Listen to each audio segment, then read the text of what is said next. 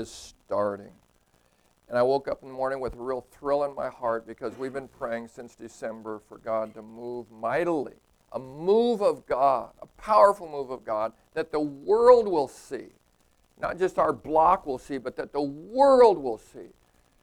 And so I'm going into Ace Hardware, and I said, God, if truly it has started and you are on the move, I don't mean in a trickle way, I mean in a way that's going to be massive, I want you to confirm it by letting me minister when I get to Ace Hardware. And the reason I'm sharing this with you is that that's what we're doing at these meetings. We're training you. Monday, I'm going to talk to you on how you can pass your tests, how you can pass the tests that you get every day, how you can pass the trials. And I'm going to tell you one about I failed miserably last Saturday. I'll tell you how I failed and why I failed. And because I want you to succeed, I want you to pass your test. Because if you fail it, you get to do it over again. And I know I gotta have to do this one over again because I failed it. But I'm gonna talk to you about how you can pass your test. So I'm going to ACE. I'm just expecting somehow I'm going to be able to minister. Got to the cash register. I'm on the way out, and I asked the lady, probably in her 60s or so. I said, so how can I pray for you? I'm kind of crazy. I pray for people. After I shop, I get in the car and I pray. How can I pray for you? And she paused and she said, pray for my son. I said, how do I pray for your son? Well, he's sober now. Does he have a job? No. Does he have wheels? No. How old is he? 40. Okay, how can I pray for him? What does he need? He needs a job. You know, I'll get him a job. She said, will you? Yes. Here's my number. Here's my telephone. Here's my address. And we'll connect. So I prayed for Elliot and for his mother, Carmen. So now, if the next Christian who connects with them says, can we pray with you? They're going to get the idea that this is bigger than I thought it was. Where, man, if the next telemarketer hears from you, they're going to know this is bigger. This is bigger. Something's happening. So I'm done, right? No. I go out the door, and the guy's helping me put the things in the car. I got a lot of stuff because I had a work party coming. I had to get a lot of plants, and I had to get a lot of stuff. And so I'm putting him in, and he's helping me. And I said, I'm kind of crazy. I pray for people. What can I pray for you for? And he said, pray for my wife. She has cancer. Did God plan that? Is God in charge of us? Can God do it? Now, I'm telling you how I do it. You do it differently. You can have your own questions. I used to ask, what's your dream? For several years, I just asked that question. Found out a lot of dreams. People say, no one's ever asked that question to me. I don't even know. I guess I don't know. How can I help you? I ask them questions. So we talk. No one said, that's a stupid question. When I ask for prayer for people, sometimes they turn me down. But they say, thank you for asking. I did that. I do it at the park. When I get gas. I typically do it. Not in an exceptional time. I typically do it. I do it most of the time. So you do it the way you do it. But we're going to train you how to live naturally supernatural. Because God expects us to live a supernatural life. You ever read the book of Acts? It's pretty supernatural, but it's natural people. People that are just like us, untrained, uneducated, and they do supernatural things. So I said, what's the deal? Well, she's had a lot of surgery. She's doing okay. We're going to Mayo Clinic. Okay. Can I pray right now? Well, just pray. Well, we kept talking. And I just said, I'm going to pray. I'm going to pray now. So I didn't. He thanked me. Very thankful. So we want to connect with needy people. Some of them know the Lord, and you can be an encouragement to them. Others of them don't. I really like what Bob did last week as he started us out in this upper room discourse, it's called, John 13 to 17.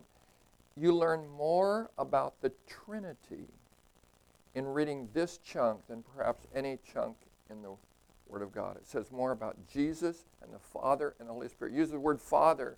I counted, and I can't remember, but it's an incredible number of times in chapter 13 to 17 where we learn about the heart of the Father. We learn about the authority of the Son, and we learn about the power of the Holy Spirit. Oh, I didn't bring my, do me a favor. Could you, it's on my desk. It's the baton. Jesus is getting ready to leave. He has not taught on the Holy Spirit more than just a tad. Very seldom. You don't see much teaching on the Holy Spirit, do you, in the Gospels? Until you get to this portion of Scripture. And he's ready to do the passing of the baton, the most impressive transition that's ever occurred. And so now he starts to teach on the Holy Spirit. The disciples are feeling devastated. Jesus says, I will not leave you as orphans. How do they feel? Exactly. They feel orphaned. You're leaving us. He became their whole life, and now he's ready to go. And they're wondering why. And they're asking all these questions. You'd think they look like they have no idea. They're interrupting him as he gives this wonderful teaching in chapter 14. Read it with that in mind. They keep saying, wait a minute, show us the Father. Have I been so long with you? You don't even know who I am?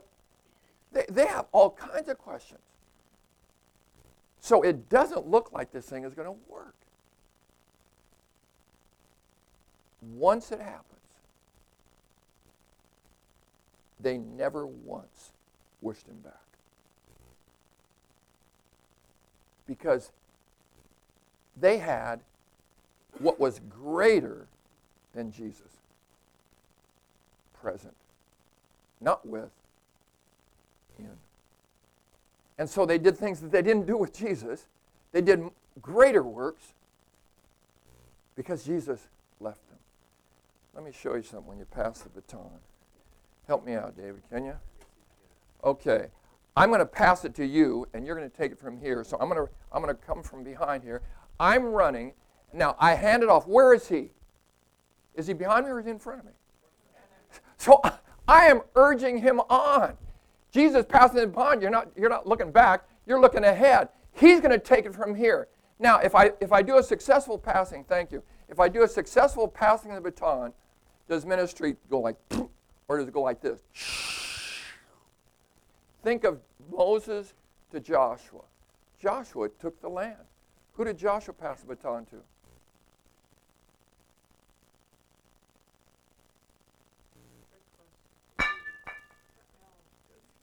He didn't. Read the book of Judges, and that'll tell you what happens when you don't pass the baton. Jesus passed it successfully. He had trained them, and then he sent them the Holy Spirit. So I want to look with you. What do we have that's better than having Jesus here? Literally. It's better than having Jesus here is having the Holy Spirit here. That's what he says. And he's saying it to devastated people who don't get it, who don't understand it. Once they got it, they understood. And they turned their world on its head. So we're going to see the things that they have. Turn your Bibles. We got a stack of Bibles. Look at that stack. We got 2 stacks.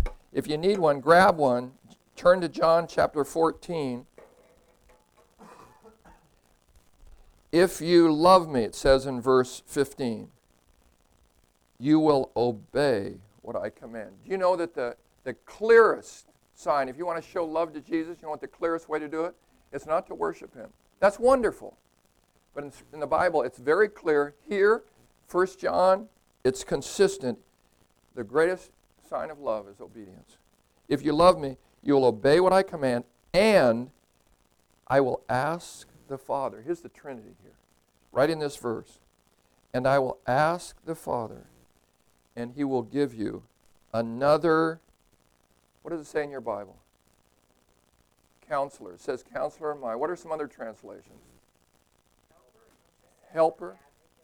Say that louder. Counselor, helper, intercessor, advocate, strengthener, and standby. Why does it say that? It's because this word is such a powerful word. It's the word that we have put in the English, paraclete. It's, if our Greek friends were here, they'd tell us about the word paraklo. It's that word that speaks of one who comes close to me and becomes my personal trainer, my advocate, my defender, my exhorter, my encourager, whatever I need. If I need a kick in the pants, I'll get that. If I need encouragement, if I need defense. Now here was Jesus who was doing all those things. He was their personal trainer. He defended them from the Pharisees, from the enemies. But now he's leaving. And so they feel, well, where is that going to come from? How are we going to get corrected when we're wrong? How are we going to get encouraged? And Jesus said, I will send you the paraclete. This one. This word is used. You read now the Upper Room Discourse, you're going to find this word coming several times more. I counted. I don't have it right in front of me how many times it's used. But to go one-on-one. It's not like a lecturer who's lecturing to 50 people. It's one who is face to face, but now with me, in me. It's a wonderful gift. What do you do when you need to be defended against the attacks of people? When people misunderstand what you are saying?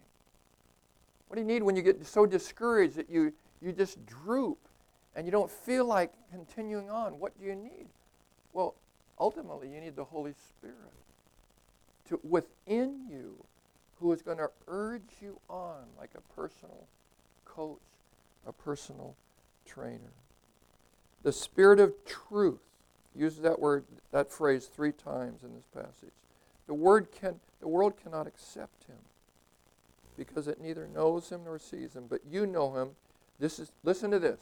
This divides the old covenant and the new covenant. Listen to this phrase. For he lives with you and will be. The Holy Spirit at this time was with them, influencing them, present with them, but will be in you. New covenant. Ezekiel 36. I will put my Spirit in you and cause you to know my ways. How wonderful is that? In you. Not only counsel us accurately, but live within us. Now think about it. People all over the world today are looking for God. They'll travel a long ways to find God. They'll go on a pilgrimage in order to find out where this God is. So where was God in the Old Testament? If people wanted to find God, where did they find him? Okay, before the temple, it was the tabernacle. And so mom and dad would tell, there's God. There he is. You could see the smoke. You could see the anointing. You could see when Moses came out from spending time with God.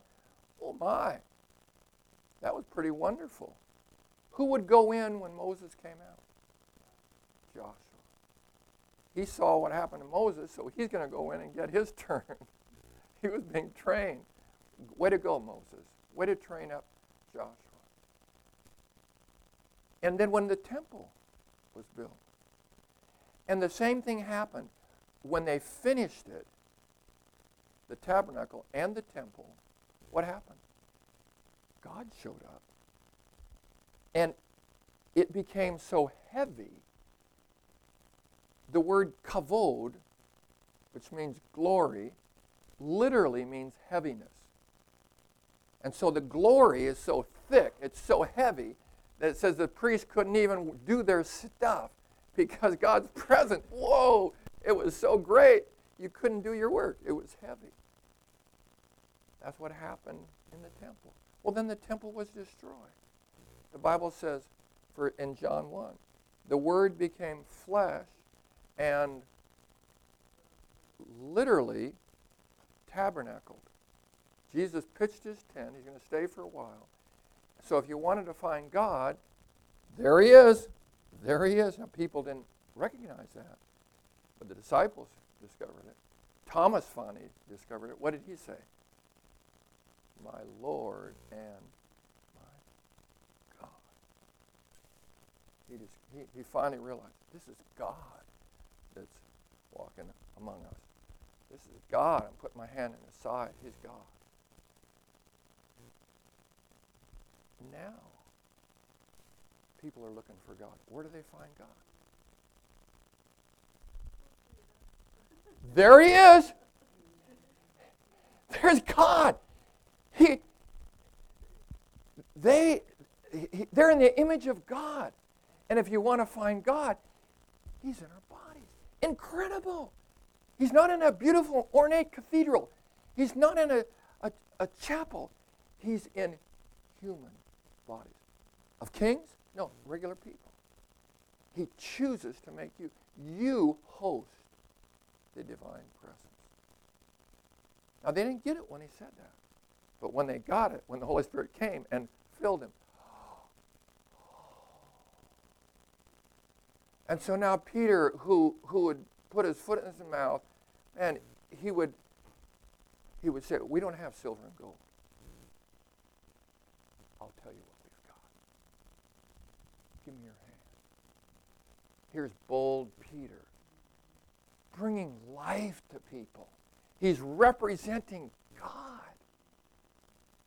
God has come. God is now present. That's what you have. What could be more wonderful than to carry the presence? If people are looking for God, hey, you can quit looking. I'll bring him to you. Let's talk. You have the divine presence. And in your weakest moment, your weakest, your most frail time, you have divine power to offer to other people. If you don't even know what to say, no question comes to mind. You can't think of what to do. Still, you have God to give them, and you carry him in your very being. It is so wonderful. You carry his presence with you. The end of chapter 14. All this I have spoken to you while being with you. But the Counselor, there it is again, the Counselor, the Holy Spirit, whom the Father will send in my name. There it is again, the Trinity in one verse. You got it several times in this chapter. The Counselor, the Holy Spirit, the Father will send in my name. What's he going to do? He's going to teach you. What's he going to teach you? Oh, wow. And bring to your remembrance. You ever forget anything you read in the Bible? You ever forget something? You're talking to somebody, you forget? The Holy Spirit is your teacher who will teach you all things and give you recall. The Holy Spirit has good recall. That's a wonderful thing. Jesus is saying to them, had he been their teacher? He'd been teaching them for 3 years. They had wonderful teaching. They had wonderful sessions, both with 5,000 to 10,000 and personally. What a wonderful thing to have Jesus teaching you. But now he's leaving. It's going to be better when he's gone, because now you have the Holy Spirit teaching you day and night, giving you dreams that he will teach you through dreams, giving you visions, giving you pictures, giving you words, giving you prophetic words, giving you gifts straight from heaven, developing fruit in you. There's a dangerous verse in the Bible. I think it's one of the most dangerous verses there is. Listen to it. It's from 1 John 2:27. Listen to this verse. As for you, the anointing you received from him remains in you. You don't need anyone to teach you, but as his anointing teaches you about all things. Whose anointing? the Holy Spirit. And as his anointing is real, not counterfeit, just as it is taught you, remain in him. When he says you don't need any teacher, he's not doing away with teachers, because John himself was a teacher. But he is saying no one can replace the authoritative, the moment by moment, the wonderful teaching that the Holy Spirit does in our life. And so we submit ourselves when we read the Scripture to the Holy Spirit. When we're talking to somebody, we discern what the Holy Spirit is teaching us. Is this of God? Is this you, God? Are you teaching me this? The Holy Spirit's within us, helping us to understand. And the more we accept the life of the Spirit within us, the more we ask to be taught. It's not about IQ. It's about surrender to the Spirit within who is teaching us all things. How wonderful can you get? It's possible for people to develop a codependent relationship with their pastor, because the pastors usually do most of the teaching and people do most of the listening. And so they like him and he likes to feel liked, and so he does it and feels pretty important. In fact, my job is to connect you with the Holy Spirit who can teach you for the rest of your life. It's not to let you know how much I know, but to say, okay, you've got a teacher.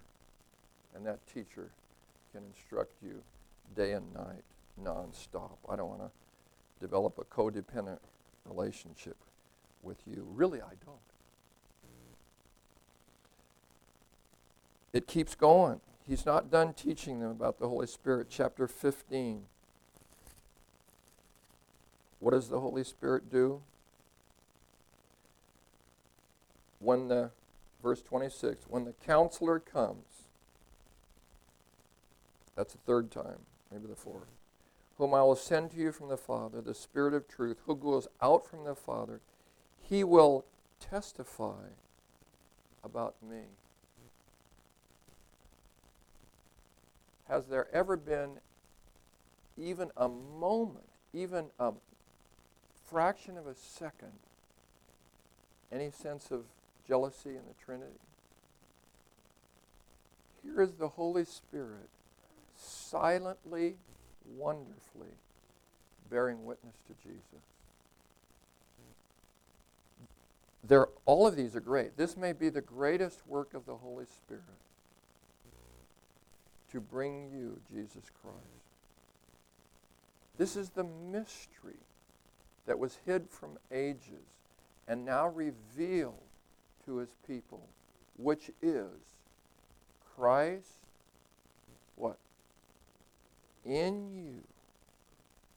Christ in you. The hope of glory. Who makes that real? The Holy Spirit. The Holy Spirit testifies to you of Christ in you. When Paul got a hold of this, it was everything. How many times does he use the phrase, in Christ, or Christ in you? It's continual, in one sentence sometimes, multiple times. He was so full of Christ that he would say, I have been crucified with Christ, yet I live, well, not really, but Christ lives in me. And the life I live in the flesh, I live by faith in the Son of God. See how much he's so Christ-centered. The Holy Spirit is the one who makes me Christ-centered. No jealousy. The Holy Spirit just continually brings me Christ. And he says in Colossians, when Christ, who is what? Our life. Christ is your life. That's who you are. You are Christ. Christ in me. Christ around me. Christ over me. Christ instead of me. I told you once before about Martin Luther. A guy knocked at his door and said, is Martin here? And he said, no, he died. Christ lives here now. He took it seriously, that seriously. He is gone. He's dead. Henceforth we know no man after the flesh. Though we knew them after the flesh before. Not anymore. It's all changed. Now it's all about Christ. And the Holy Spirit just exalts this one. Hallelujah indeed. It's so wonderful. So in chapter 16, two things, and then we'll pray together.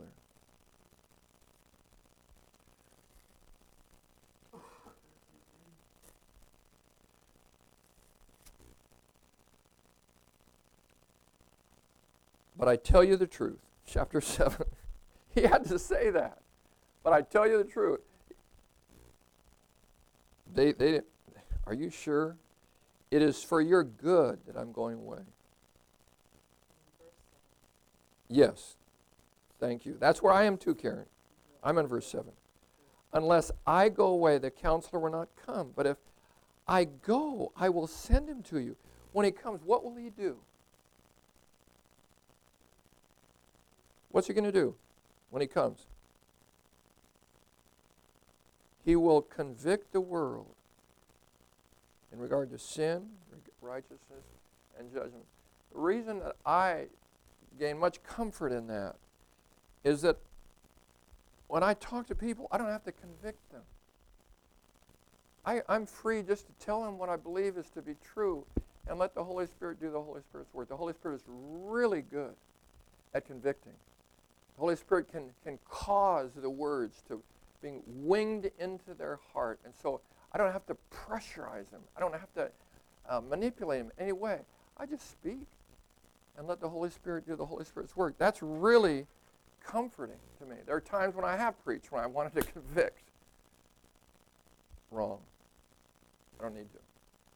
I can simply bring truth, and the Holy Spirit will convict of sin, that there is a moral truth. In a day of moral relativism, you hear it in school, that there are no absolutes. They're just relatives, and what's right is right to you. What's wrong is what's wrong to you. No. God says what's right. That's what's wrong. In regard to sin and righteousness, and the difference between God's righteousness, absolute purity, and sin, there's going to be a judgment. Sin, righteousness, and judgment. And the Holy Spirit is able to do that. So I can relax and bear witness to Jesus by the power of the Holy Spirit. And then one more thing that the Holy Spirit does. Jesus is just speaking to them. Verse 12, I have much more to say to you, but he said an awful lot already. More than you can bear now, but when he, the Spirit of truth, that's 6 times he said, I don't know. He will guide you into all truth. He will not speak on his own. He will speak only what he hears, and he will tell you what is yet to come.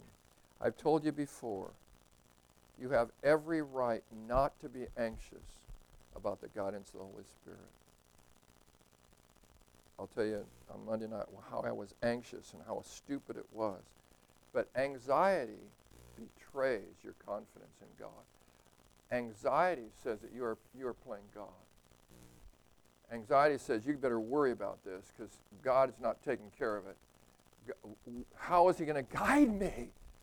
I wish we had the Old Testament now where he would guide clearly with a pillar of fire and with a cloud. Boy, they sure had it good in those days. Not even close. That's the old covenant. Now we've got the Holy Spirit living within us, guiding us into all the truth. That's the GPS that we need. The Holy Spirit is able to do it. And your trust in him will make it happen. Your anxiety will cause you perhaps to make wrong decisions. How wonderful. He shows his love to you today. One of your favorite verses. He pours his love into our hearts through the Holy Spirit. It's very personal. He wants to show you today his love by pouring his love through the Holy Spirit into your heart. Let's pray together and just yield afresh wherever you are in your relationship to God, the the Father, Son, and Holy Spirit. How about taking a step further? How about walking deeper into the life of the Spirit with deeper confidence, with just more abandonment, more freedom, so that the Holy Spirit can do, yes, supernatural things in you. Maybe you're saying, well, I never had a dream that's prophetic. You ask for one. I've never had a prophetic word. Ask for one. Eagerly desire it, so ask for it. Ask. What are you lacking? What are you needing? You need more truth? You need more guidance? Oh, thank you, Holy Spirit. Thank you, Holy Spirit, that you move in our midst. Even when we don't know what you are guiding us.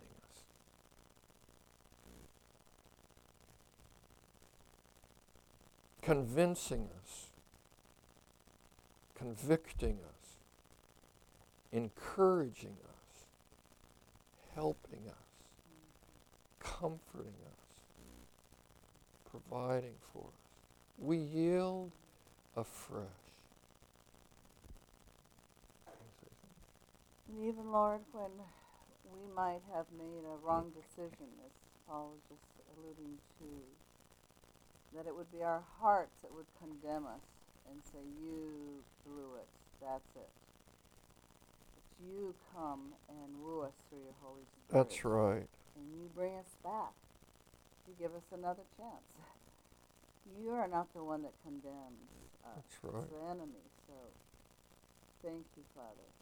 We could say no to the enemy's lies and yes to your grace and your mercy and your love. Yes. Holy Spirit.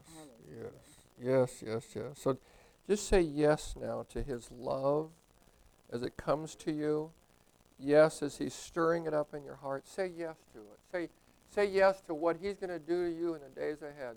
That's going to give you an upgrade in your confidence in him. He's going to give you opportunities to bear witness to him in ways that fit who you are. Say yes to him. Come, Holy Spirit, come. Now be poured out abundantly. Be poured out afresh into our hearts. Just receive. He's allowing it to come right across this room now.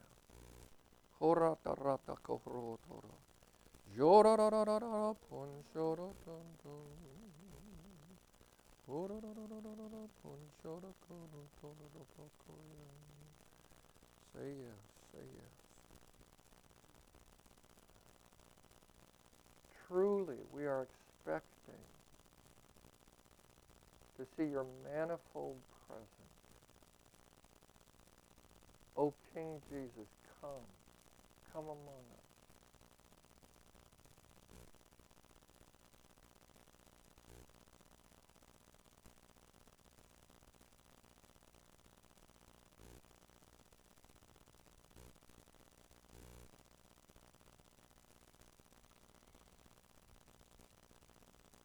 I close with this benediction, and I'm going to invite you to pray together. The end of Paul's second letter, the one we've got, he wrote others, and they had written others. He closes with this benediction. He says, the grace of our Lord Jesus Christ, the love of God the Father, and the fellowship of the Holy Spirit be with you all. What a wonderful blessing. Grace is what we need to do what God calls us to do. Grace is God's empowering presence. The love of God the Father. Love is what heals us. Love is what motivates us. Love is what charges us, empowers us. It's his love that does it. It's his love that compels us. It's not duty. It's love. The grace of our Lord Jesus Christ and the love of God the Father, what Bob talked about last week, this astounding love that comes to us in our failure, comes to us in our need. And the fellowship, that word is koinonia. Everything that we do in the Christian life, prayer, worship, service, connecting with people, everything is in partnership, in koinonia with the Holy Spirit. The grace of our Lord Jesus Christ. The love of God the Father. And the koinonia of the Holy Spirit.